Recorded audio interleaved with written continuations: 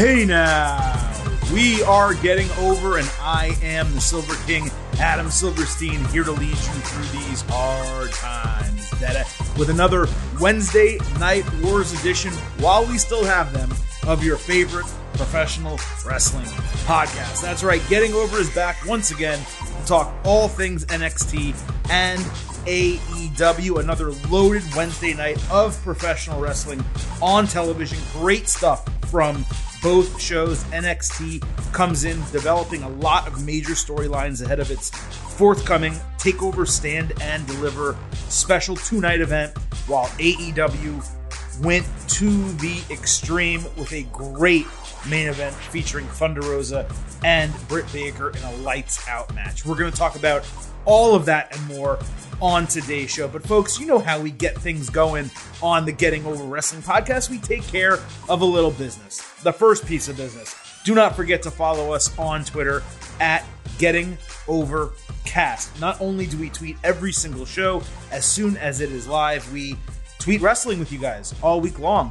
Everything from TV shows to news, whatever is the hot topic of the day. We also provide pre- and post-show polls, so that way you guys can let us know what you think about major pay-per-views and special events, and we certainly have one of those coming up this weekend, WWE Fastlane on Sunday. So we will do a pre-show poll, we will do a post-show poll, and we will discuss all of that on our special instant analysis podcast that will air Sunday night as soon as WWE Fastlane goes off the air. And I would be remiss, as long as I'm self-promoting here, to remind you not to miss our ultimate preview of WWE Fastlane, which came out on Tuesday this week. So listen to that show, listen to this show, and get prepared for everything going down on Sunday. But hey, there's another piece of business, and that is to remind you to head on over to Apple Podcasts, drop a 5-star rating and review for this show. We need some reviews here in the month of March. This should be the biggest month of the year for the Getting Over Wrestling podcast. We have a huge week of content planned at the beginning of April for WrestleMania week. I cannot wait to let you all in on that secret in the coming weeks. But for right now, you can help me out and drop a 5-star rating and review on Apple Podcasts so you can let people know how much you love this show. And don't forget to tell your friends and family as well. So with that, let's get into it. Let's talk NXT and AEW. Relatively short intro today. And as we normally do, we will start with NXT. And the biggest storyline on the show was really Finn Balor and Karrion Kross facing off. So Balor opened saying he beat everyone in front of him that NXT has provided. And as NXT champion, he's been basically waiting for Kross. He told Kross that he walks and talks like a champion, but doesn't have what it takes to actually be champion. Kross promised he'd choke his ass out at TakeOver, while Balor said Kross would just choke. Scarlett said she had a vision of them as two champions draped in gold, and that everything happens for a reason. Then, pretty much randomly out of nowhere, Oney Lorcan and Danny Burch come out trying to put over Pete Dunne, which, fine, but Balor already beat his ass. Scarlett then walks over to them and starts seducing them. That's the most action I've had all year.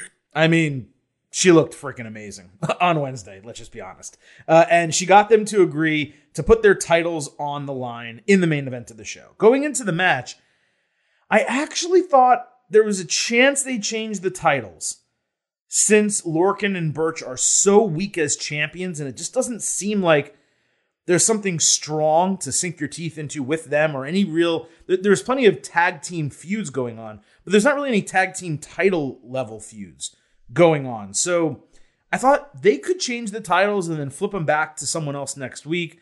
But that was my mentality going into the main event, which was that tag team title match. Lorcan and Burch defending against Balor and Kross. Burch got hurt right away, 2 minutes into the match after the bell on a suplex. They showed him getting worked on at ringside. And when that was happening, considering the show is live, I then thought, well, maybe they call an audible here, because he is not re-entering the match. And he never did ultimately re-enter the match. Lorcan knocked Kross off the ring apron.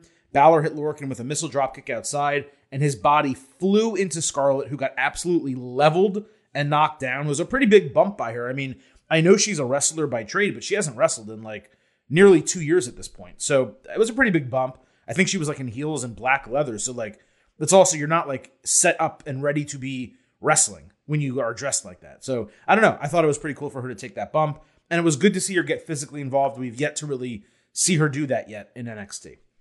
Cross grabbed Balor by the neck and ran him into the hockey glass, basically as punishment for kicking Lorcan into her before rolling him back in the ring. And Lorcan immediately hit a flying European uppercut and got the win. Cross immediately came in and hit Lorcan with 2 Doomsday Saitos before destroying Balor with a suplex and then attempting to choke him out. Scarlett stopped him from doing that and picked Balor up, which basically just allowed Cross to hit the forearm to the back of the head. She laid the title over his chest and said he can't escape fate. So ultimately, I thought this was good booking, and it was a really hot finish to the show. Scarlett did a great job. She was actually the star of the entire thing throughout the entire 2 hours. I go back to the stuff with Cross here. He has improved since his return. He's been more exciting in the ring. But this forearm to the back of the head finisher, it's extremely tough to set up. Just like Chris Jericho's Judas is. That's a little bit easier because at least you're facing the person and you're rotating yourself. But to force someone to turn around and then run with a forearm at the back of their head, is it devastating? Sure. But it just kind of reminds me of like Big Show's punch. It's like, okay, it's a KO punch. That's not really exciting. This is a physical, huge dude in Karrion Kross who can do some exciting shit and has some really good finishers. Come up with something different. The straitjacket is a great submission, but he needs a different like pinfall type of finisher. That ain't it.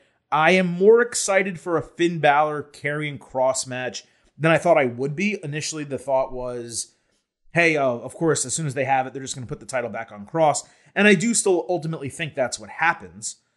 But I'm not dreading that as much as I was, I guess, a couple of months ago, mainly because Balor's had a fantastic run with the NXT title. And I think he deserves a lot of credit for a lot of great matches and good storylines.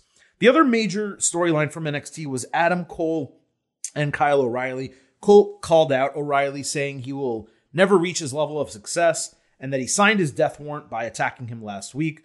William Regal said O'Reilly wasn't cleared last week and is now even further away from returning to the ring.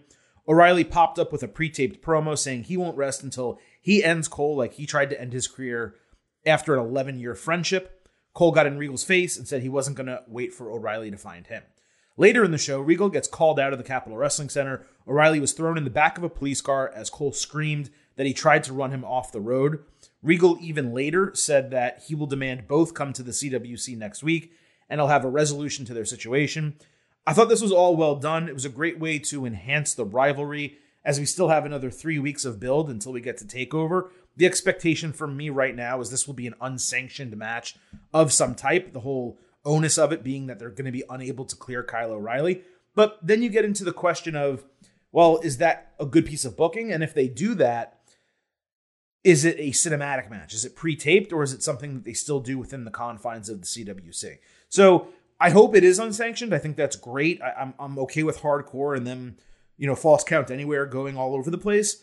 But ultimately, I do hope it's a live match. I don't really want to see another pre-taped NXT match because, look, WWE's done it pretty damn well on the main roster. NXT largely has not. I mean, you had the Adam Cole Velveteen Dream street fight. I thought people were too harsh on that. I thought it was pretty good.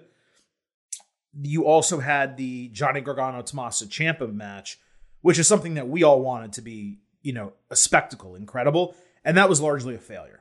And that was indeed their fault. So they're really not even I'd almost say they're 0 for 2 on it. So I don't really want to go to a third here. There was also the Halloween Havoc one with Dexter Lumis and Cameron Grimes. That was actually pretty good, but that was more campy, tongue-in-cheek. This is obviously more serious. So you could say they're 1 for 3 on cinematic matches if you want. And I just hope that they don't do another one here. There's fans in the CWC. Let them see it. Don't tape it. I would just roll it as an unsanctioned, hardcore type of match in front of a crowd and let them go that way. As far as everything else that happened on NXT, you had Austin Theory against Dexter Lumis. Theory got in a bunch of offense early. This was one of the faster-paced Lumis matches, which definitely mattered in terms of my enjoyment of it. Lumis offered a hand to help Theory up, and Theory hugged him, thinking they were friends again. Lumis reversed ATL into a sit-down Uranagi and won with silence, which is not only is it a good submission, it's a great name for a submission for a guy like Dexter Lumis. This was Theory's best match in NXT. This was Lumis's best match so far in NXT. Most people probably won't single this match out and put it over, but I personally really enjoyed it. Wasn't the best match on the show, wasn't the best match on the night, but it was something that you could kind of sink your teeth into and say, wow, that's a damn good match from two guys who were waiting to see blossom. And I think we got the first glimpse of that in this match. And they worked really well together, and I hope we get more from them long-term in the future. Shotzi Blackheart and Ember Moon cut a short promo when the Robert Stone brand came up to challenge for the titles next week. Nothing really to add here. Obviously, the expectation is that the Way ends up fighting Shotzi Blackheart and Ember Moon at TakeOver Stand and Deliver, which would make a lot of sense as a women's tag team title match. Legado del Fantasma faced Breezango. Tyler Breeze had a great run, but Legado took out Fandango and countered the Unprettier with their Russian leg sweep kick for the win. If I've said it once, I've said it 1,000 times. Give some of these finishers names. In NXT, I don't know what takes so long to just give a name to that finisher. It was a good enough match, but more importantly, the right team went over in Legado. We've been stressing that they need to get built as a group and that the tag team needs some wins, and that's what we've gotten from them the last couple of weeks. Santos Escobar grabbed the headset and called out Jordan Devlin. Escobar stood atop the announce table looking sharp in his suit as Devlin ranted that he's the real champion. Escobar said he redefined the division and challenged Devlin at TakeOver, and then Devlin came right back. His answer was a headbutt and then a slingshot suplex. Escobar's mouth got busted open. It was a really good segment. The match itself, when it happens, will be a banger. But look, this is a contested title situation. You have Shawn Michaels on your booking committee. In no way should this be anything but a ladder match. You have to hang the title and have two guys going after it, and I would love to see Escobar and Devlin in a ladder match. I hope they do it. I'm projecting here onto them. I'm sending out the vibes to WWE and NXT. Paul Levesque, listen to the Silver King. Ladder match, Santos Escobar and Jordan Devlin, please. There was a short video package about Sarray, the former Sari is how I think her name was said. She's one of the best women's wrestlers in the world. From Japan, and a WWE signee a year ago who actually got stuck overseas due to the pandemic. She'll be the Warrior of the Sun. That's the nickname that they gave her. Great nickname. Good job making the signing feel like a big deal in the video package. But of course, I don't know when she's going to be making her debut. My assumption is they show her at Stand and Deliver in the crowd, and then she debuts on the NXT after. That's what they normally do. But if they go in that direction, I want more. I want more vignettes. I want to learn more about her. What WWE is not doing with Rhea Ripley, I want NXT to do with Sarray. And my assumption is that they will do that. Basically because historically they do it. Dakota Kai faced Zoe Stark in a really fun match. Stark hit a great slingshot splash to the outside. Kai came back with a couple of big kicks for near falls. Stark got a ton of offense and looked great, but Kai eventually pulled her off the top rope with a coda kick for the win. Kai had to win coming off that tag team loss, but this was another great look for Stark, who is really getting pushed hard by NXT after debuting. The heels trash talk Stark afterwards when Io Shirai came out to kind of have Stark's back before shoving an NXT Women's Championship contract into Gonzalez's chest. Later in the show, Kai asked Gonzalez to team with her next week against Shirai and Stark and to hold off taking her title match. I mean, I didn't get this when she could just sign the contract for TakeOver. Like, you know that event's coming up, so why would you think the contract would be for next week, right? So that was a little sloppy in my opinion, but that's obviously the way they're booking it, is that Gonzalez is going to hold off. The presumption is that Shirai and Stark will win their tag team match next week, and then Gonzalez will sign the contract and they will fight at TakeOver Stand and Deliver. The Grizzled Young Veterans called out MSK in a taped promo, saying the attack last week was the biggest mistake of their careers. That was really all they said. There was nothing much to add here, but certainly we will see this MSK Grizzled Young Veterans feud develop once, I believe it's Wes Lee who broke his hand or fractured his hand, once he recovers. Tommaso Ciampa faced Marcel Bartel. Ciampa was supposed to be in a tag team match with Thatcher against Imperium. He cut a strange promo backstage that I honestly didn't understand what the hell Ciampa was trying to say. But he took out Fabian Eichner in the match by throwing Bartel into him and then hit Willow's bell for the win. It was shorter than I expected. I guess when you really think about it, you're talking about Ciampa, one of the best in NXT and a former champion. Him getting over Bartel that quickly maybe isn't much of a surprise from a booking standpoint. It just was an exceptionally short match. It probably could have gone 2 or 3 more minutes, I guess. Right after the match, Walter's music hit. Ciampa was outnumbered and got hit with a huge powerbomb by Walter. If they run this match at TakeOver, it would be absolutely insane. Ciampa versus Walter. that it would be an absolute barn burner. Now, I do want to note, because I did say Thatcher was absent, I forgot to mention this earlier in the show, a lot of what happened on NXT actually was changed at the last minute because reportedly there was a quote-unquote outbreak of COVID-19 at NXT. Now, I don't know if that's the case because there were still a shitload of people on the show, but clearly there were a couple of people who got it and were unable to appear. The assumption is Alexander Wolf may have been one of those persons. Perhaps Timothy Thatcher was one of those persons. And there were others, other matches that were scheduled for the show that ultimately did not go down. But again, I don't know that either of them had it. They could have just booked around one of them or changed the booking for a different reason. It's really tough to know. But this was an NXT show that was pieced together over the couple of days leading into it, not pre-planned at least a week out like most NXT episodes are. Despite all of that, I still thought it came off pretty well. We'll wrap up here with LA Knight against Austin Gray. This was Knight's in-ring debut for NXT. He had a slingshot shoulder tackle into the ring and a pop-up power slam.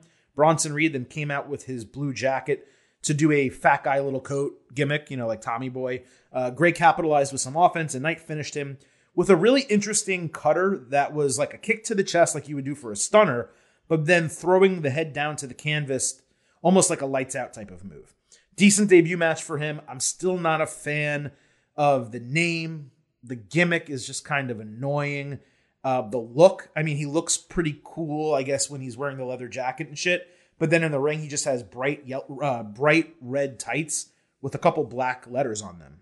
So he didn't look exceptionally cool. I'd probably go with pants instead of tights. I don't know. It's not hitting for me right now. And the logo, I've said it a million times, it looks like the old SmackDown Live logo. So I don't even know who came up with that as the logo. But everything about the presentation of LA Knight for me to this point is more of a zero than a hero. But again, he's just starting out. There's a lot of people that come in NXT and their initial gimmick sucks and they eventually figure things out. Andrade is a great example.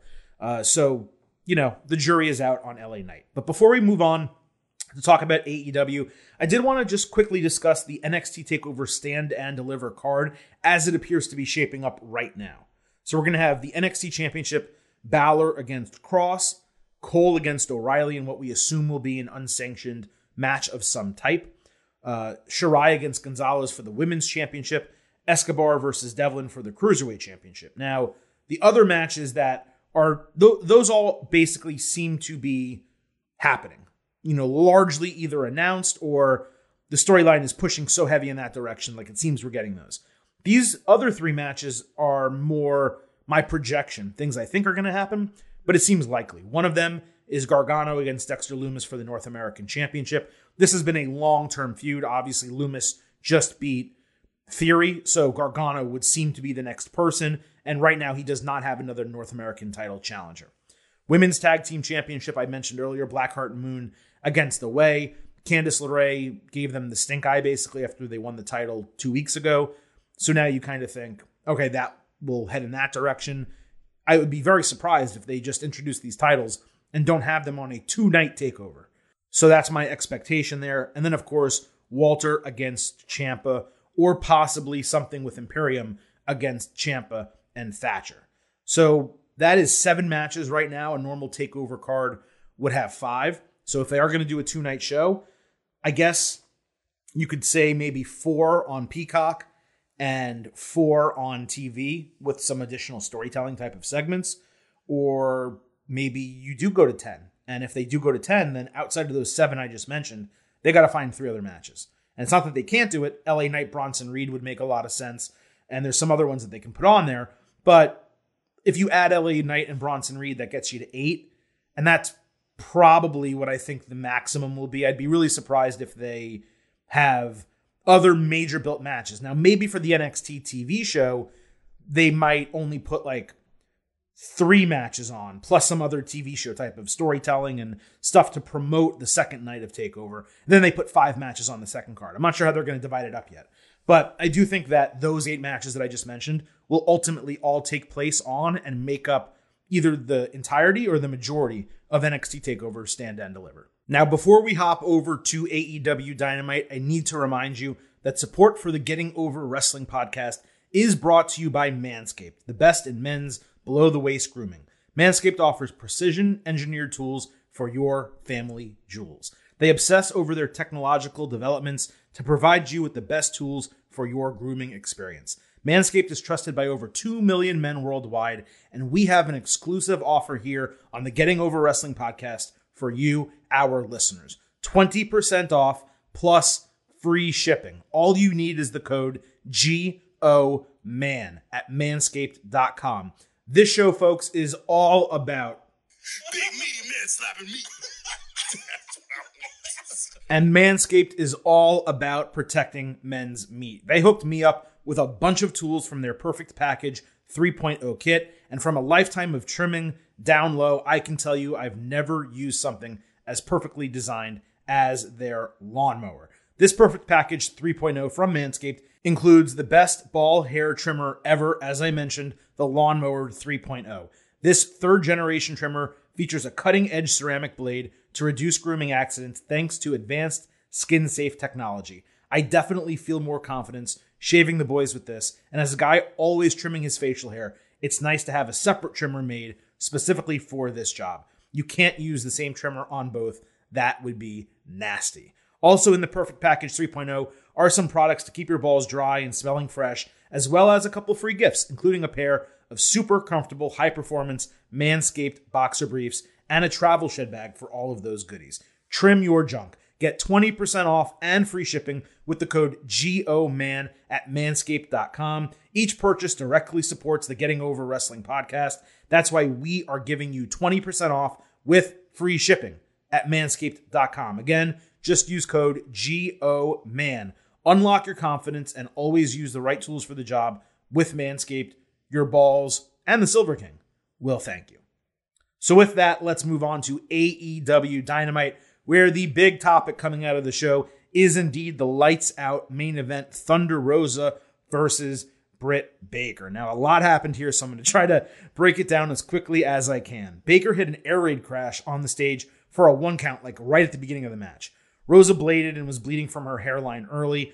Baker superplexed her onto a pile of chairs out of a commercial break. Rosa dropkicked a ladder, propped up on the bottom rope into Baker's head. She got massively busted open. I'm not sure that it was a blade job, but I think it was, and she just went far too deep because, man, it was a full crimson mask all over her face. Baker drove Rosa into a ladder with a flatliner. Rosa came back with an avalanche Death Valley driver into a ladder, but only got a 2 count somehow. Rosa then ate a DDT and then a stomp into a chair, but again, only a 2 count somehow. Baker had a great moment smiling into the camera with her face absolutely covered in the crimson mask, and then she poured a bunch of thumbtacks in the ring. Rosa dropkicked Rebel through a table and twice countered Baker with a powerbomb into the thumbtacks for another near fall. So again, another kick out. Baker caught Rosa with the lockjaw, but Rosa rolled her back into the thumbtacks to break it, and Rosa finally took Baker off the top rope and hit an avalanche thunder driver through a table outside for the win. I expected a good match. I did not expect a great match. You can say what you will about the brutality of the whole thing. This over-delivered, and it was a great, great main event. I thought, again, this was a spot where Baker should have won and been catapulted into a title run, considering Rosa's already got the opportunity at Shida and lost to her. So it's like, well, why not use this type of match and star-making performance to have Baker win and then put her over Shida, make her the new champion. So I did think that this was a missed opportunity to put Baker over in that regard, but she still got over massively in the match because she did a great job. And holy shit, this thing ruled. This is the #1 AEW women's match of all time for me. Not a long history, but nevertheless, this is #1 with a bullet. I saw a certain someone who will remain nameless on this show saying this was among the best American women's matches ever. And I'm not anywhere close to that. I'm just not. I mean, it doesn't hold a candle to the Kaylee Ray Meiko Satomura match that we just saw this year. Now, I know that was in the United Kingdom, but I'm saying in terms of match of the year, this didn't really hold a candle to that. Between all of the different Becky and Charlotte matches and Sasha and Bayley matches, plus some of the stuff Asuka's done in WWE with Sasha Banks, not to mention all of the women's matches in NXT historically, Asuka Ember Moon, Kairi Sane against Shayna Baszler, Io Shirai against Candice LeRae. This is not among my top 10 American women's matches all time. but that's not bad at all. It's in my top 20. It was fantastic. It was a must-watch all the same. Maybe it's just recently biased on that person's part. Maybe it's a different type of bias. I don't know. I also saw some people saying that you have to stop criticizing AEW and the way they booked the women's division because they gave us a women's main event for the first time in 2 years. No, that's not how it works. One great match does not retroactively make what they've done to this point acceptable. WWE's Women's Evolution doesn't make the bra and panty matches and all the shit that they did back in the day. It doesn't erase it, right? It says, yes, they've moved forward and they've progressed massively, but it doesn't change the criticisms that we had on WWE back in the day. And this doesn't change the criticisms I've had on AEW's women's division. But in terms of this match, this booking, it was great. It deserves a shitload of praise. Maybe not the people saying it's one of the best American women's matches of all time, because when you have that many near falls that all should have legitimately been falls, and you really largely were focused on the hardcore aspect and exceptional deep blade jobs to tell a lot of that story, I don't know that it really fits into the confines of some great women's wrestling matches like Sasha Banks and Bayley.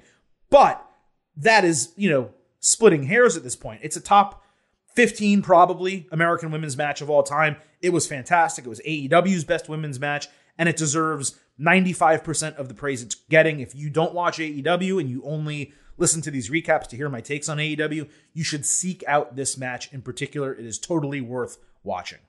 Now, the other big storyline from Dynamite was MJF unveiling his new faction, giving more information about it, as it is called the Pinnacle. So Tully Blanchard came out. He introduced it.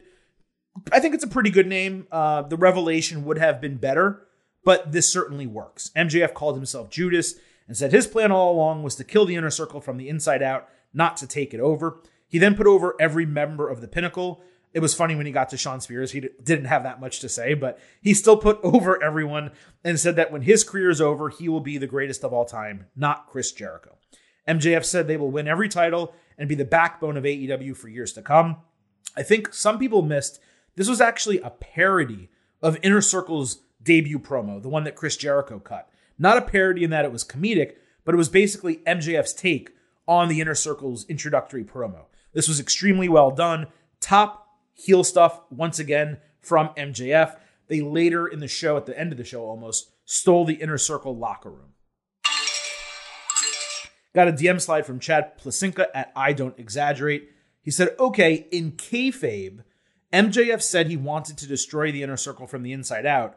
Didn't he just reunite Jericho and Sammy and make the Inner Circle strong again by turning on and humiliating them?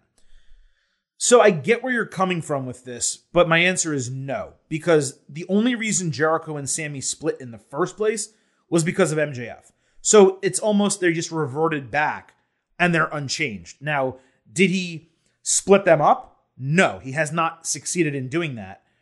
Did he cause some internal strife that made them less cohesive than they otherwise would have been at this point? That is where I think he played a role, where he created those seeds of doubt in Sammy and in Jericho and in Santana and Ortiz because of the whole tag team fiasco. So I do think that MJF, he didn't split them up. He didn't destroy them from the inside out, but he did create some rifts where maybe they didn't exist in the past. And that is where I think, in a kayfabe standpoint, his comments about his goals kind of play out. So I'm not going to give a demerit there, but I get where you're coming from, but I just don't agree with that. Now, the show opened, we'll talk about everything else that happened on AEW, with Cody against Penta El Zero Miedo. It was a huge match in name value to open the show. Cody, Penta, I want to see that shit, right? If I'm flipping back and forth between AEW and NXT did give me the main event storyline with Finn Balor and Karrion Kross, but I'm not going to miss a Cody and Penta match. I want to see that. Penta went after the injured shoulder. Cody hit a really soft tope suicida, driving Penta into a propped-up barricade. It hardly moved and later got a near fall. Penta kicked out of the crossroads and again out of an underhook sit-down bomb. He then broke a figure four, yanked back on Cody's shoulder into a submission, but then got caught by a roll-up while celebrating that he did a good submission move. So Cody basically no-sold that, and Penta basically no-sold all his finishers and stuff. Penta then attacked Cody's shoulder after. This was a really disappointing match. I had huge expectations for it. It was slow. It was really boring. The finish was nonsensical, having this guy kick out of a finisher and extra big moves only to get weakly rolled up in the end. After the match, they ran an angle with QT Marshall showing up late. They've been teasing him like leaving the Nightmare family. Who gives a shit about QT Marshall? I don't need you to play off the Cody Penta storyline by giving me a QT Marshall storyline. So the opening of the show, as great as this episode of Dynamite was, it was a very good episode. I'm not even going to give this a 0 because it doesn't deserve a 0. But this was really, really disappointing and one of the worst parts of the entire show. One of the worst parts of the entire Wednesday night of wrestling. Cody versus Penta. That should never be the case. This was terribly booked. And that's now the second Cody match in like 2.5 months or so. The other one being that Peter Avalon match that has just been horrendously booked. And I don't know if that's Cody's fault or Arn Anderson's fault. I don't know who the agent for his matches is. But not good. Really not good stuff. Don Callis interrupted a Young Bucks promo. He admitted they never actually kicked him. He said they're not elite anymore and are killing their careers, which is why Kenny Omega doesn't recognize them. He asked them to look in the mirror and see if they actually believed they're as good as they were in New Japan. I really loved that. I thought it was a great promo from Callis and a really smart kind of storyline on, hey, Bucks, you kind of aren't the wrestlers that you used to be, which I'm not a Young Bucks fan at all, but even I kind of agree that they were more exciting in New Japan than they are so far in AEW. Now, Jon Moxley and Eddie Kingston fought the Good Brothers in a planned tag team match. It was not the main event, but it was pretty much the co-main event of the show. Kingston was hysterical in a backstage promo, co-signing shit Moxley was saying, doing a Macho Man impression at one point. To outshine Mox in a dual promo is tough, but Kingston did it, in my opinion. The Good Brothers attacked before the match began and hit Mox with the weakest magic killer that I've ever seen at ringside. Mox eventually rolled up Carl Anderson for the win. Omega sat, the match was nothing to really talk about. Omega sat in a chair to taunt Mox, but Kingston pounced him out of it and then ate a beating with a magic killer and then got his ankle snapped inside of a chair. They were all set to do the same thing to Mox's neck when the Young Bucks ran down to call Omega off. Omega and the Good Brothers tried to get a too sweet thing going with all of them, but the Bucks denied them and pissed Omega off. As I said, it was mediocre from a match standpoint, but the storytelling was on point here. I do wonder how far they're going to go down the Bullet Club path. Maybe the Bucks actually end up turning in the end, and this is all a charade. I'm definitely interested. I want to see where it's going.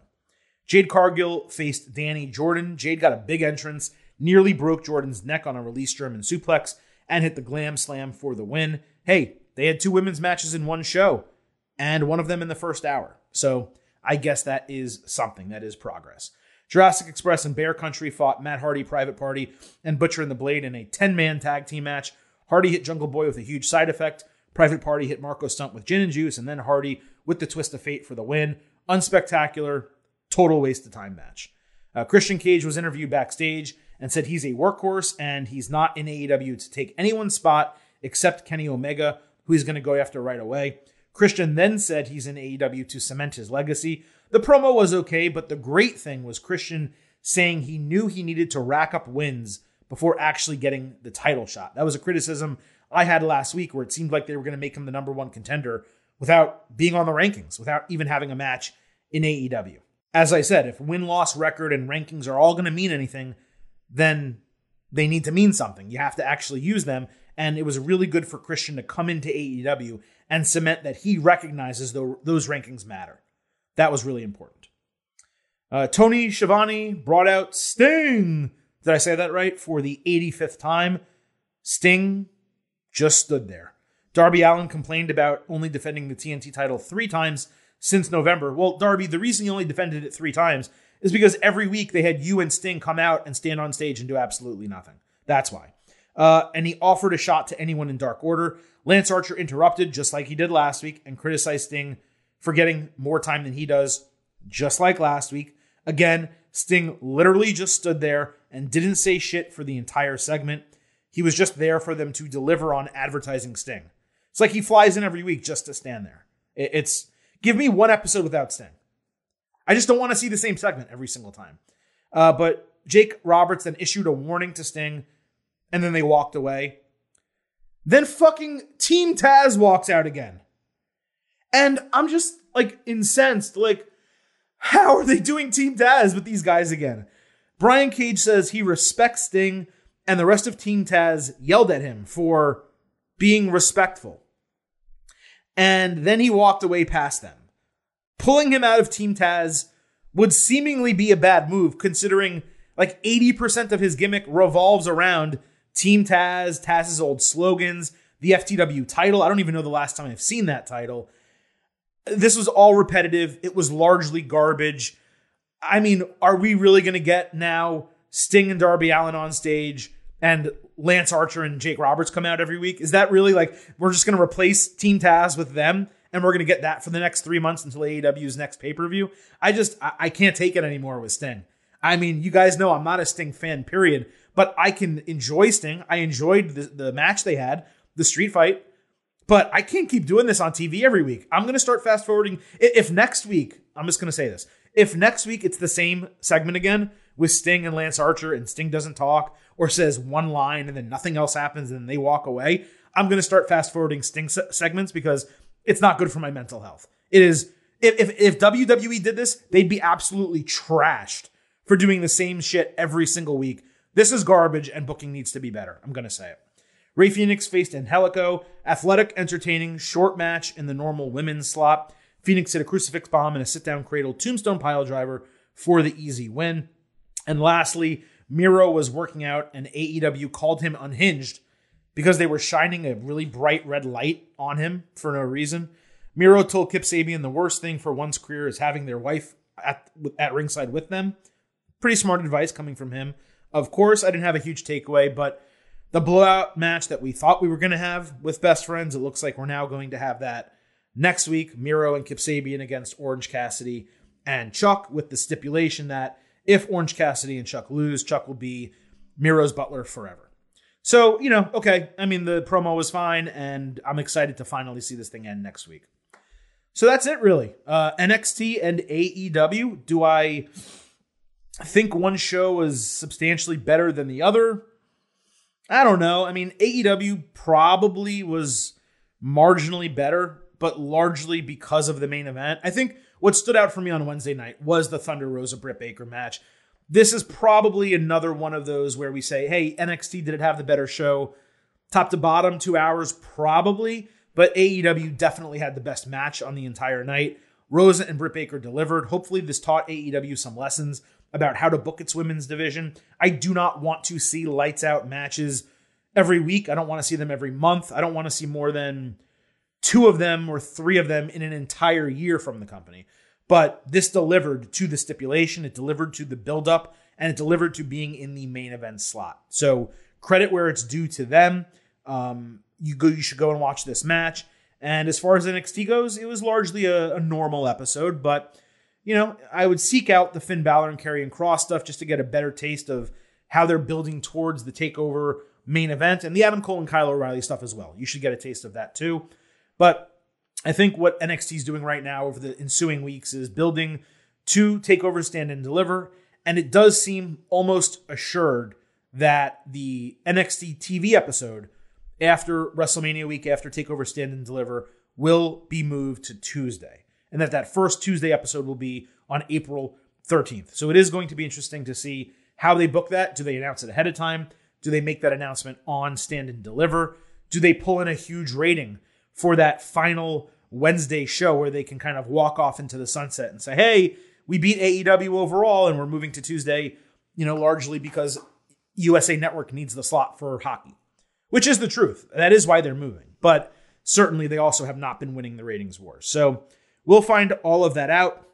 Before we get out of here with the Getting Over Wrestling podcast, a couple of reminders.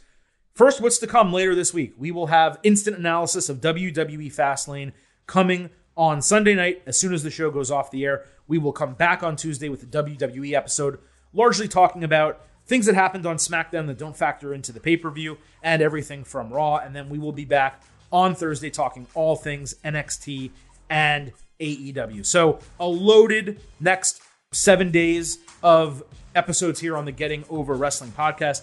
Do not forget to head on over to Twitter and follow us at Getting Overcast for show releases, to talk wrestling with me all week long, to send in DM slides and questions for episodes, and to participate in our pre and post show pay-per-view polls. And there's one more thing you can do for us.